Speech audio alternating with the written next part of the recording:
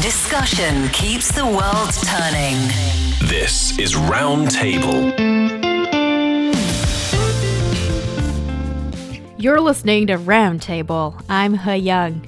Coming up, we present the latest edition of our special series called Connected. This series offers a glimpse into the lives of ordinary individuals whose paths intersect with the ancient Silk Road, as well as the Belt and Road Initiative. Today, we share the captivating story of the contemporary female Marco Polo. Gabriella Bonino from Italy has followed the footsteps of fellow predecessor Marco Polo and retraced the Silk Road. Here's her story. July 14th, Ri'an, a small city 40 kilometers away from China's eastern coastal city, Wenzhou.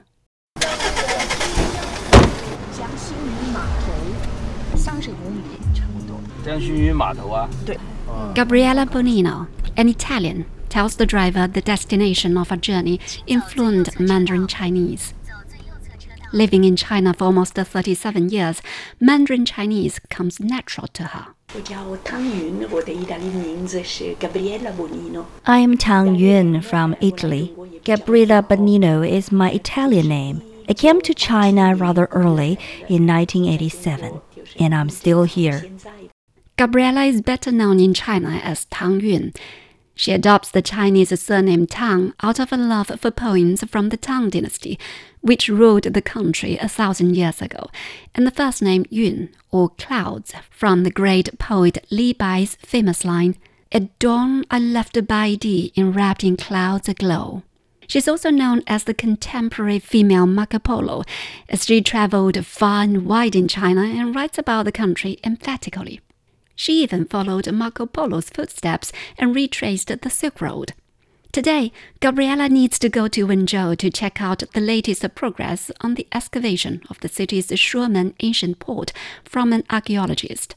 This new archaeological finding will take up an important chapter in the book she's currently working on, which is about China's ancient international trade routes via the sea, known today as Maritime Silk Road.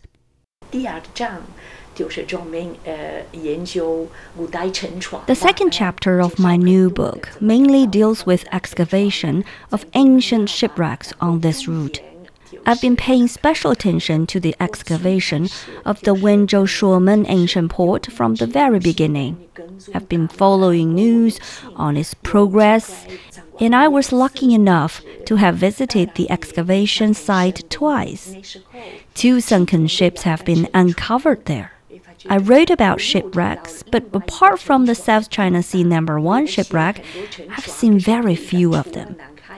And now these 2 ships have been uncovered right under my nose.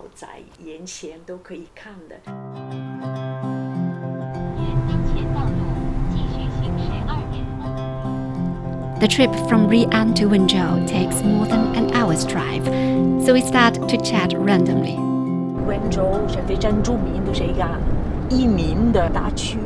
Wenzhou is a migratory city. A lot of overseas Chinese now living in Italy were originally from Wenzhou. After I've moved to Wenzhou, people often ask me, "Where are you from?" And I answer, "Italy." And they'd be like, my sons and daughters are all in Italy, or my relatives are in Italy.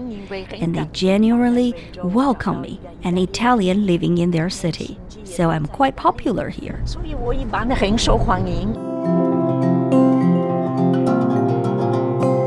Gabriella came to China a young girl who was fascinated by the Chinese language, classic poetry, arts, and culture.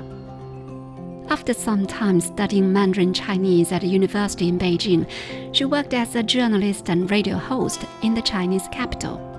Over 2 decades of reporting and hosting shows about China, its economic and societal changes, its people, arts and culture, lent Gabriella a profound understanding and insight into the country. She likes to explore the local hutongs or alleyways to know more about genuine local life and culture. Even today, at age 70, she still rides her bicycle to different corners of Ri'an city if the weather's not too hot. All these experiences have become material for her first book, the Chinese Journal of Contemporary Female Marco Polo, published in 2010. Subsequently, in 2015, she penned another book, Discovering the Silk Road, From Camels to Highways, which details her travels and findings along the overland Silk Road, once traveled by famous 13th century Italian explorer Marco Polo. After that, she moved to Wenzhou and Rui'an in Zhejiang province. She wrote 2 more books, Discovering Wenzhou and Rui'an's Intangible Cultural Heritages. Both books are mainly about local arts, crafts, and traditions. I asked her how she started to write so many books about China.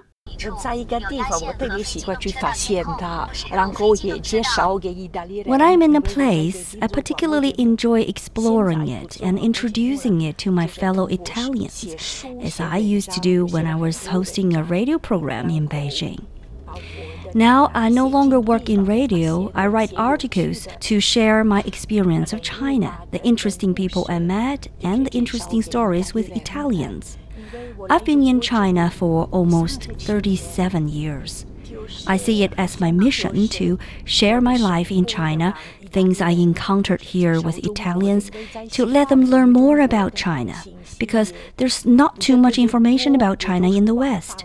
Most news focuses on things like official policies of China, but rarely on the lives of the common people, which is why my books about Wenzhou and Rui'an's intangible cultural heritage have found their popularity among Italian readers. We are now in Wenzhou. Before we meet with an archaeological expert at the Wenzhou Museum, Gabriella takes us to her favorite research and hangout spot, the Jiangxinyu Island, a tiny island sitting in the middle of Ojiang River that winds through Wenzhou.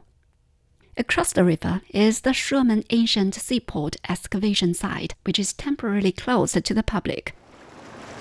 As our ferry draws closer to this mini-island in the middle of the Ojiang River, 2 ancient towers on the island jump into our sight.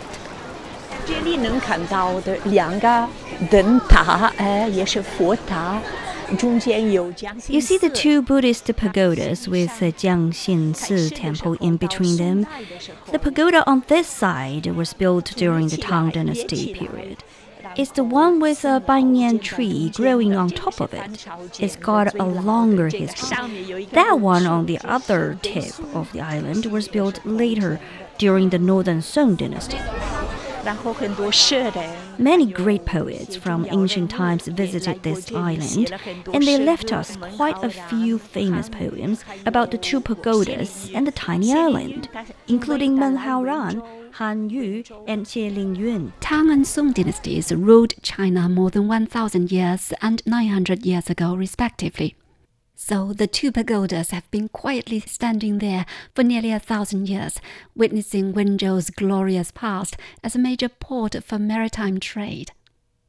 Now, standing at the foot of the Tang Dynasty pagoda on the island, we learned that the 2 pagodas have not just been witnesses of Wenzhou's ancient maritime trade history, but 2 great players too.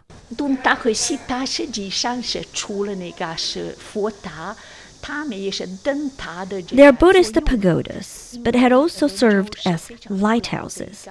Wenzhou is an ancient port city. In fact, it has been a very important seaport on the ancient maritime trade route for exporting celadon from Longquan kilns. Back then, when ships sailing to the Ojiang River from the East China Sea saw these 2 pagodas, they knew they would be safe arriving at Wenzhou port. They knew they were on the right route and they wouldn't run aground or wreck on a rock if they cruised along at the guidance of the lighthouses. Wenzhou has a history of over 1,000 years. Its rise as an important ancient maritime trade port is closely linked with the export trade of celadon from kilns in Longquan. These are ceramics with a distinctive green-blue glaze coupled with intricate inlaid ornamentation, and for centuries had been the desirable porcelain choice for the wealthy and nobility worldwide in ancient times. 因为龙泉是在那个瓯江的那个源头很近的。 Longchuan City is located in the upper reaches of the Ojiang River, quite close to Wenzhou. So Celadon porcelain could be ferried here through the Ojiang River. From here, they boarded big ships and were exported overseas to Southeast Asia, the Ottoman Empire, and the countries around the Mediterranean Sea. 现在都是说那个全球化吧，那个全球贸易。 We talk about globalization and global trade today. In fact, China's porcelain had already been exported to Southeast Asia, the Arabian world, and the Mediterranean Sea back then. Chinese silk and tea were also part of the trade. So perhaps the first commodities exported in large quantities would have been China's porcelain, silk, and tea. 瓷器，还有丝绸，还有茶叶。 Pointing towards a great building across the river on the other bank, Gabriella says it is the excavation site of the Sherman Ancient Port, which has been shortlisted as one of the nation's top 10 major archaeological discoveries of 2022. 工地是 The site was discovered at the end of 2021 during road repair work. Excavations include historical sites of docks from the Song, Yuan, Ming, and Qing dynasties, 2 shipwrecks from the Song dynasty period, the foundations of surrounding building structures, wooden pavements of the ancient port, and the remains of the ancient Barbican of Wenzhou. They've also excavated huge piles of broken pieces of porcelain, mostly celadons. Basically, that's the site of a complete ancient port of 1,000 years old. Ancient port sites of such completeness and long history haven't been found anywhere else in the country, not even in the whole world. A lot of the excavated items are housed in a special exhibition room at the Wenzhou Museum. And that is our next destination.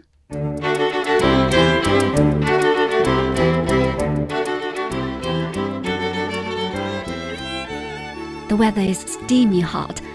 Under the scorching sun, we arrived at Wenzhou Museum, where Gabriella is to meet an archaeologist who's part of the excavation team of the Sherman Ancient Port project. 这次这个考古发现最主要的还是总共发现9个码头。 Our biggest excavation is that we found 9 ancient wharfs, which is the largest in number countrywide. These wharfs are mainly of 3 types, including slope wharfs, staircase-style wharfs, and platform-style wharfs. The large number of wharfs is closely linked to Wenzhou's robust trade at that time. The speaker is Wu Xianjun, archaeologist from Wenzhou Institute of Cultural Relics and Archaeology, who's part of the Sherman Ancient Ports excavation team. He is the person Gabriella is to meet today. At a special room, various types of excavation items from Sherman Ancient Port are displayed in sections: porcelains, lacquerware, ancient coins, seashells and seeds, etc. Strong air conditioning is working to maintain the right temperature for these relics. Gabriella and Wu stop in front of large amount of broken celadon pieces. 这里有2个大的瓷片堆积。 Here at this spot, we excavated 2 large heaps of broken porcelain. That's the result of damage incurred during the transportation process from Longchuan to Wenzhou. They were thrown there in clusters and gradually formed these 2 huge piles. The heap on this section mainly came from porcelain shipments for East and Southeast Asia. And these ones were made to suit the lifestyle of the Middle East region. But don't you think that there seem to be just too many damaged items? 它一定是有损耗的。 Damage was unavoidable then, and it might have been substantial at times. Longchuan is located at the upper reaches of Ojiang River. That section had rapids and dangerous shoals that could lead to stranding and even shipwrecks. At different stages, the overseas destinations of celadons varied. Overall, it went farther and farther away to other parts of the world. They discuss details of the newest excavation, history and controversies surrounding a certain item, sizes of the sunken ships, and different cultural influences reflected through the design, shape, and prints on the porcelains. Throughout our museum tour, Gabriella took photos of items that caught her attention, raised questions whenever she needed further explanations, and took notes. When we finally bid goodbye to our good archaeologist, Gabriella looks very satisfied, leaving me to wonder which part of their discussion will go into her future books. Coming back from Wenzhou, I finally find time to sit down with Gabriella. I asked her why she's so interested in China's overland and maritime Silk Road trade history. I've always been interested in things related to the Silk Road. I love arts and culture, ancient languages, and East and West exchanges, and so on. After I came to China, I've been trying to find ways to introduce the Orient and China to the West, especially to my Italian folks. And I think the Silk Road would be a great starter from that communication. For her latest book on the ancient maritime trade routes, Gabriella said she has traveled many coastal cities on this route, looking for new findings and evidence. She'd even got in touch with the descendants of Zheng He, the 15th century great Chinese voyager who had 7 times led great voyages on behalf of the Chinese emperor. Gabriella finds the voyages of Zheng He's trade fleet well planned. They didn't sail straight on for months during the voyages. They usually would dock at ports along the routes every 2 weeks to replenish their supplies, food and water, then continued on with the voyage. It was very scientifically planned. Traveling vastly in China and several times tracing the ancient overland and maritime trade routes between China and the rest of the world, Gabriella has experienced firsthand the changes in the country. Today, she says, highways, high-speed rail and planes have connected every corner of the country, including places on the ancient Silk Road. One can pretty much reach anywhere one wants to go. When I came to China in 1987, I had traveled along the Silk Road on my own. Traveling was different 30 years ago, not so convenient as it is now. But what remains unchanged are the arts and culture I discovered along the route. She mentioned Ku Shulan, the late Chinese paper-cut art master who has been designated by the UNESCO as a master of China's folk art and crafts in recognition of excellent paper-cut art. Ku had lived her entire life in rural Shanxi. When Gabriella stood in front of Ku's cave-style house on the Yellow Plateau, Ku had already passed away. She had lived a hard life in poverty. Her husband didn't treat her well. She toiled on the land and suffered from illness. But her love for paper-cut art was her savior. Her paper cuts are typically bright and colorful. She plastered the inside wall of her cave home with her paper cut works. People who visited her home say it reminds them of the mural art at Mogao Grottoes. The great paper cut master created a colorful world out of her harsh life. July the 15th, Rian. We're in a car hitting the road again. Our destination, Taoshan Town, under the administration of Rian. We will visit some local intangible cultural heritage inheritors together with Gabriella. Such visits are just monthly routines for her. Over the past 2 years, Gabriella has made numerous visits to dozens of such arts and crafts practitioners. Our first stop is the color stone sculpture artisan Li Chengzhe and his father's studio. The father and son had recently finished their grand project, a color stone sculpture replica of the famous Song Dynasty scroll painting along the river during the Qingming Festival, a marvelous masterpiece that took them nearly 4 years to finish. Color stone sculpture is the art of cutting and sculpting stones into 3-dimensional shapes. then fitting them into designated inlay places on a board according to design. Such works bring together the features of paintings, the vividness of sculptures, and the lively colors of natural stones. Even for a talented person, the craft requires several dozen years to fully master. Half an hour has gone by. We are still driving on the road. Outside the window are rolling hills and patches after patches of green farm fields. How does Gabriella find her way here from Rian? I wonder. I usually take the shuttle bus. There's a bus between Rui'an and Taoshao town. I'll first get to the long-distance bus station in Rui'an. From there, take a long-distance bus to Taoshao station. There, I get on a random three-wheeler tuk-tuk scooter to the villages. 40 minutes per journey? Just about, but I'm all right with it. Some of the arts and crafts masters have become my friends now, so it's pleasant to visit them.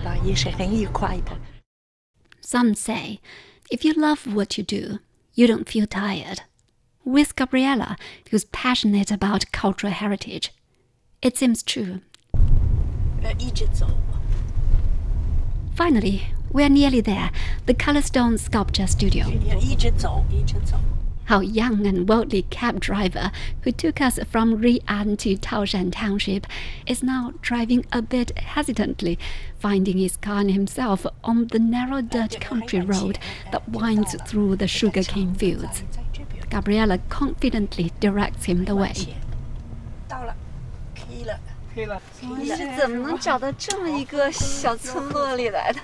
Li Chengzhe and his family are already waiting for us outside the studio. It's apparent Gabriella is a welcomed guest here. Li Chengzhe told me he sees Gabriella as an elder sister.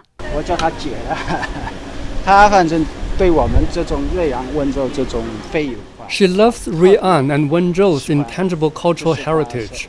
4 years ago, she came to Taoshan town all alone specifically to look for me. She saw our sculpture work and she fell in love with it. Every month, she travels down here several times to check on our progress. She truly puts her heart into it. She wrote it in her book, and upon publication of her book in Italy, it created a buzz there, and our work won a lot of praise. We are super happy. She is an honorary citizen of Wenzhou. We are proud she's one of us.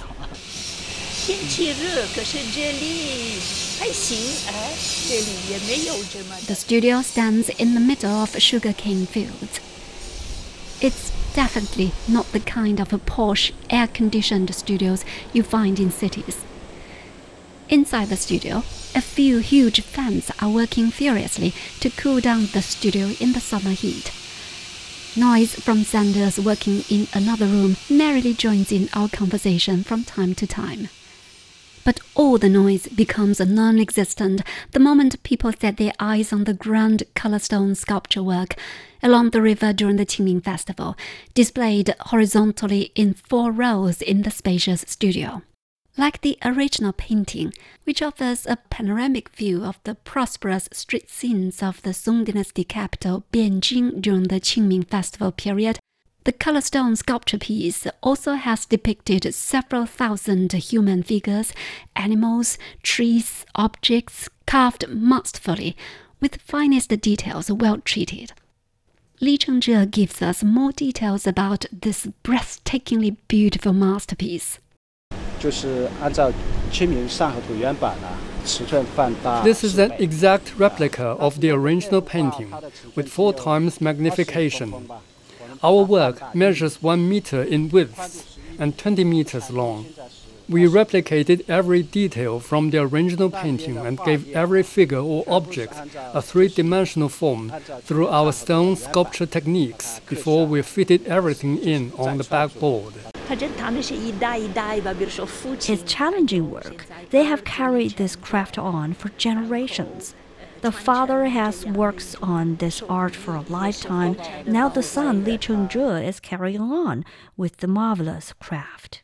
Intangible cultural heritages are precious, yet many heritages face a common challenge, which is a lack of interest in them from the younger generation.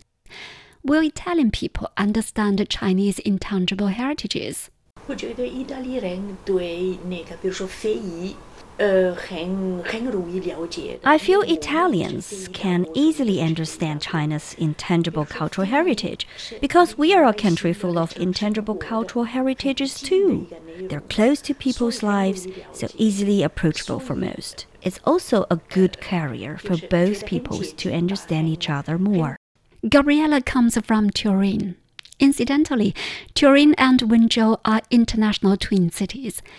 When her book, Discovering Wenzhou, was published in Italy, the mayor of Turin read it. The mayor of Turin read my books, Discovering Wenzhou and Ray an Intangible Cultural Heritage, and he found them a good read. He also thinks having a foreigner write about the city they live in offers an interesting perspective.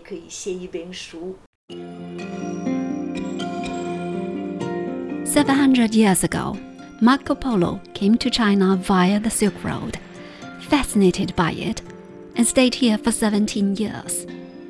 Now, at age 70, Gabriella Bonino, who spent twice as much time in China as Marco Polo, is still passionately living and recording the genuine life and culture of China. And she says she will continue with her writing. 通过我的书，我的文章也可以让别人去了解。 I'm glad my books and my articles can help people, including those who haven't got a chance to visit such a faraway country, to know more about China. It's all worthwhile. If you enjoy listening to feature stories of individuals who are making a difference in our world, be sure to find Footprints on the podcast platform of your choice. And that brings us to the end of today's roundtable. I'm He Young. We'll see you next time. Hello, everybody. It's He Young. Roundtable is thrilled to launch the UniTalk Challenge, Rising Stars of Roundtable. If you like the show and enjoy our discussions, why not take the stage yourself? Calling all university students, both undergraduates and postgrads, to engage in an English discussion on a topic that ignites your passion. Record your discussion, which consists more than one person, and send it to us at ezfmroundtable@foxmail.com. You could be the next rising star of Roundtable. An incredible opportunity awaits, so seize the moment.